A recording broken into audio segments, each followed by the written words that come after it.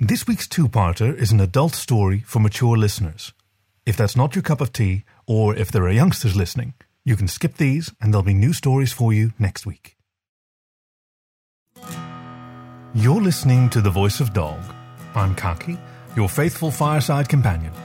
And today's story is the first of two parts of Galician Sled by Crimson Ruari, which will be read for you by the author himself. Crimson writes software for a living and stories for fun. When not writing, he can often be found in the kitchen, the shop, or the dojo. He has short stories in Heat 14 and Claw 1, and you can find more of his stories on his Sofuri page. Please enjoy Galician Sled, written and read for you by Crimson Ruari. The gathering tent was crowded. Philippe and the other 8 dogs of his team didn't exactly have a lot of personal space between the other tables, and getting food and drink to the table was an adventure in itself. They managed, though. It was luxurious compared to wolfing down meat slop and frozen fish chunks out on the trail. The group of huskies jostled their way past other tables to crowd in along one end of a long wooden bench with their drinks. They'd been lucky. The spot had a great view of the stage, where a variety of acts were scheduled to perform late into the night. A group of dogs on the stage were playing what looked like a couple of small taiko drums and some sort of box-bodied, long-necked instrument Philippe didn't know the name of. It sounded good. Different, but good. Of course, that was the whole point of the gathering. With the press of bodies, the tent was warm, and with his team's winter pelts grown in and their training underway, they'd opted for a minimalist look. Really minimalist, in fact. They were all down to loincloths. The women on the team, all 5 of them, wore light wraps over their breasts, a concession to the aggressively mixed company, much the same as their loincloths were.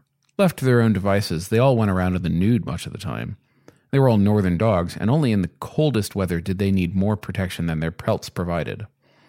Jane, one of their lead dogs, elbowed him in the ribs. "What you thinking about, Big D?" She had a black patch of fur around one of her eyes, and one ear had never perked, so she had a somewhat lopsided look that made everything she said sound like trouble.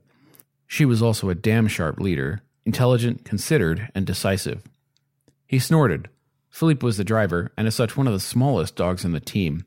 It was his job to keep the sled balanced as they ran, so the rest of the team was pulling him most of the time.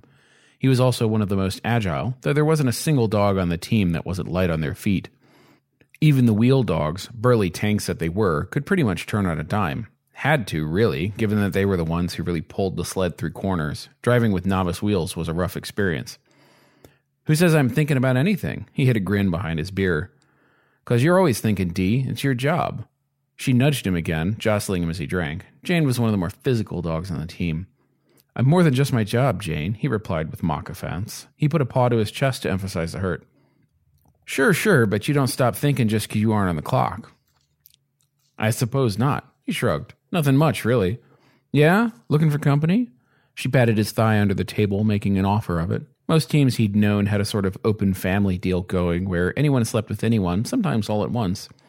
They were just so physical and so close and spent so much time in the nude, it just worked better to embrace it. And each other. Philippe had to admit there wasn't much like coming back from a drive and getting into a big tangled pile with his team. He shook his head, though. "Nah, not tonight, I think."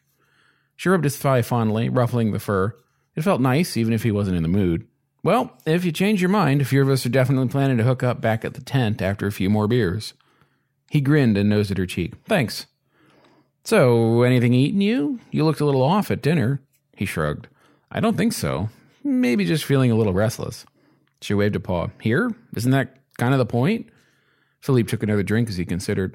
"I suppose it is, but it just doesn't feel like that, you know?" Jane shrugged, then squeezed his thigh again. "Not really, D, but you ain't got to talk about it if you don't want to, eh?" He grinned. "It's all right. I guess I'm still just sorting it out. I'm feeling happy and content and agitated and in need of change all at once." Jane gave a short bark of a laugh. "You sure do contain multitudes, Philippe. I think you got a few extra in there for the rest of us, too." She prodded him gently in the head, then rubbed one of his ears. Jane could needle you and then let you know you were loved at the same time. Philippe thought it was one of the things that made her such a good leader. You knew she was trying to help you get the best out of yourself out there. The musicians had stopped their music and packed up while he hadn't been paying attention, and he snorted in the silence. "I'm not going to argue there." Another band came on stage. A trio of cream-coated, pointy-eared dogs in colorful clothes, two carrying different sorts of drums, and a slender-muzzled bitch carrying a bagpipe that looked like it had too few drones. Philippe perked up. "Oh, what's this now?" Jane chuckled. The scheduled said it was some sort of Galician group. She paused, thinking back. Jane had that sort of memory, another factor that made her a great lead. She could remember just about every trail report word for word on the spot. Let's see, Corazón das Montañas, Galicia, Spain, gaita, bagpipes, and drums. She nodded at the end, a sort of physical end-of-recall marker. The bitch on stage had inflated her pipes and let out a short, sharp howl, and then the tent was filled with the high-pitched wail of pipes, joined by a snare drum and something deeper. It filled the space and almost drowned out conversation, except for the most dedicated. Philippe found himself grinning, his tongue hanging out of his muzzle.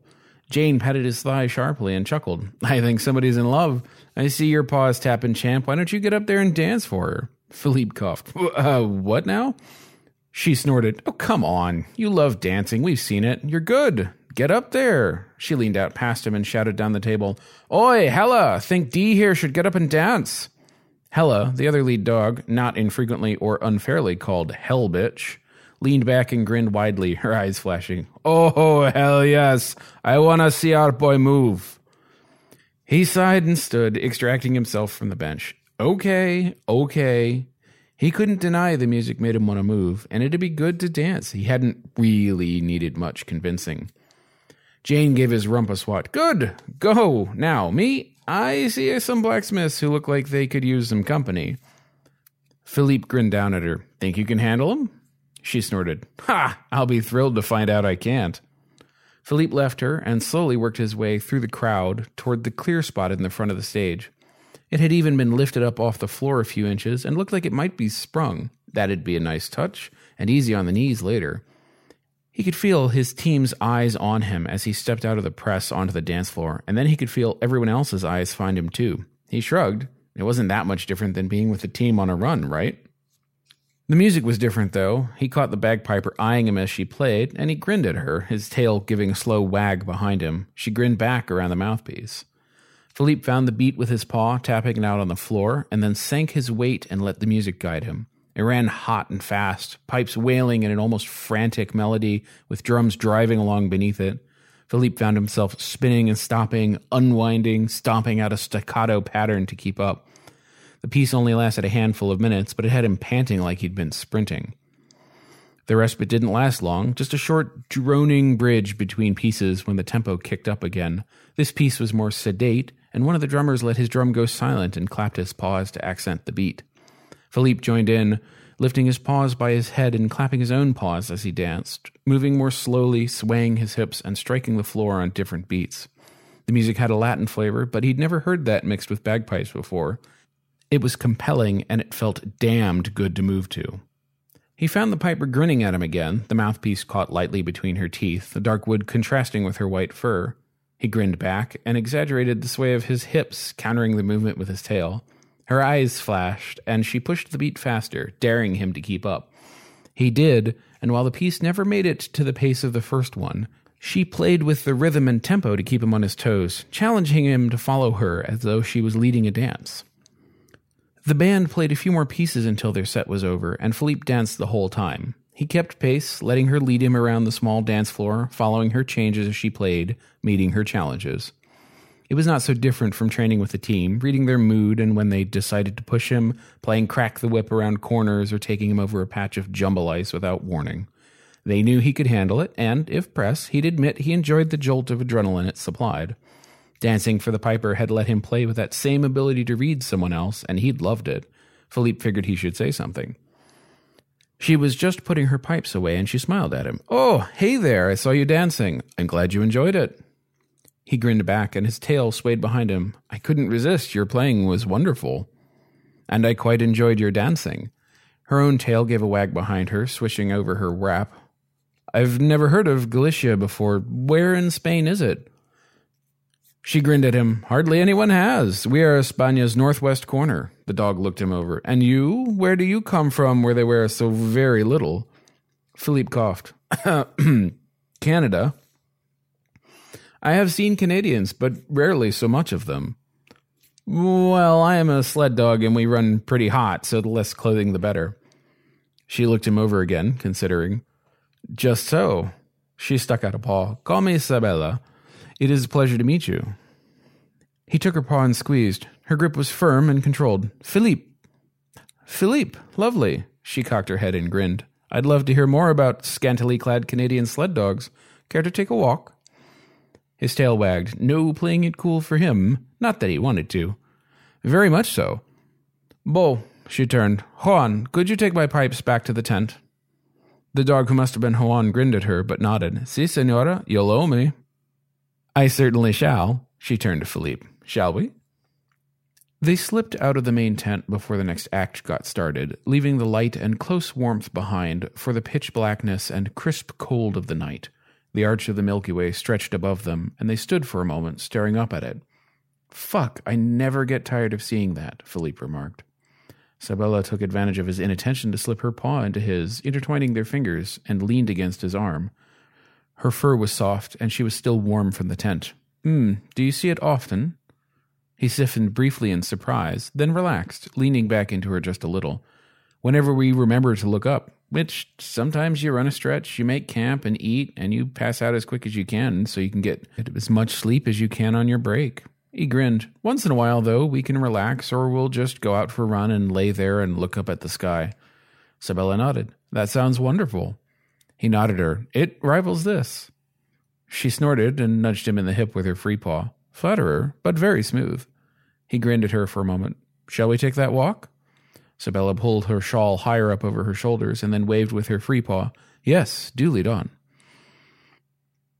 They'd paused, and their conversation had fallen into a comfortable silence as they admired the night sky. Philippe pointed out a constellation. See those stars? Isabella followed his gesture. I see some stars, yes. He chuckled and gestured, tracing the shape of them. Those? Oh, yes, she nodded. He sighed. They weren't out when we started, and they're about 2 hours into their night. Isabella raised her eyebrows. That's quite a skill. Philippe grinned at her. Useful in our line of work. We looked at the charts as part of training for this trip. He sighed. It's getting late, and I have to get some sleep before our demo tomorrow. Isabella stroked over his side, pulling her blunt claw tips through his fur. When is it? 8. If we go much later, it'll almost be too warm. She shivered theatrically and pressed herself into his front. Too warm? How can that be? He chuckled and wrapped his arms around her. She felt entirely too good against his body. We are very warm dogs, and we put out a lot of heat when we're working. When it gets warmer than a few degrees below freezing, we're just dying if we try to keep anything like a decent pace. She shook her head and pressed herself close, her paws roaming through the fur over his sides and back. She felt very good against him, and he was sure she'd notice his body's reaction to that. Ugh, I'll be bundled up.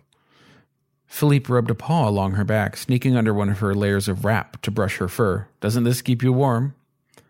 Not that warm, no, and I'll just be standing around.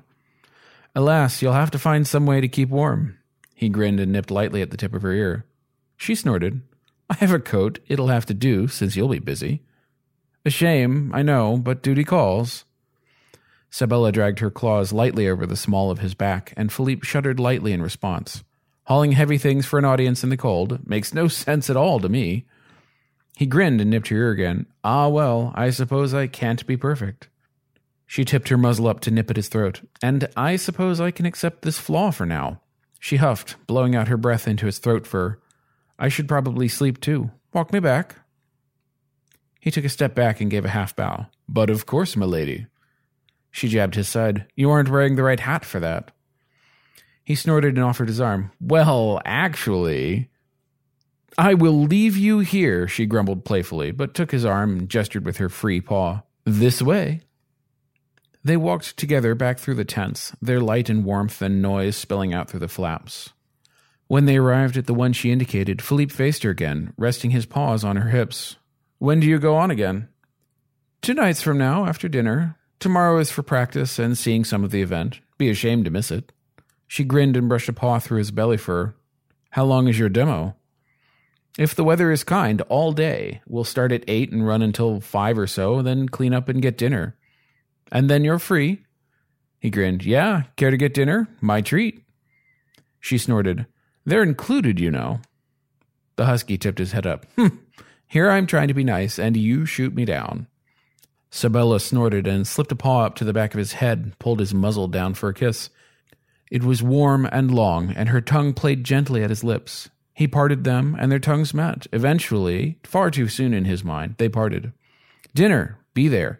With that, she patted his hip and then turned away, disappeared into her tent. Philippe stood there, blinking and recovering his wits. Once he'd found them, his ears perked up and his tail wagged. He grinned and stepped off to find his team's tent. When he stepped through the flap, Hela greeted him with an observation that bright eyes and a wagging tail weren't the only signs he'd had a good time. She patted the front of his loincloth, and he realized he'd slipped quite a way out of his sheath. He hadn't even noticed the cold. "Had a good time, eh?" She grinned and squeezed him through the cloth. "But not too good. This boy's still ready to go." He coughed. "Well, yeah, sometimes you don't just jump in bed with someone." Hela nodded sagely. "For one, no beds out there." She grinned. "You want to do something about it, or just go to bed?" Philippe shrugged. "I think I'll just pass out. We have an early morning." She gave his rump a pat and waved him in.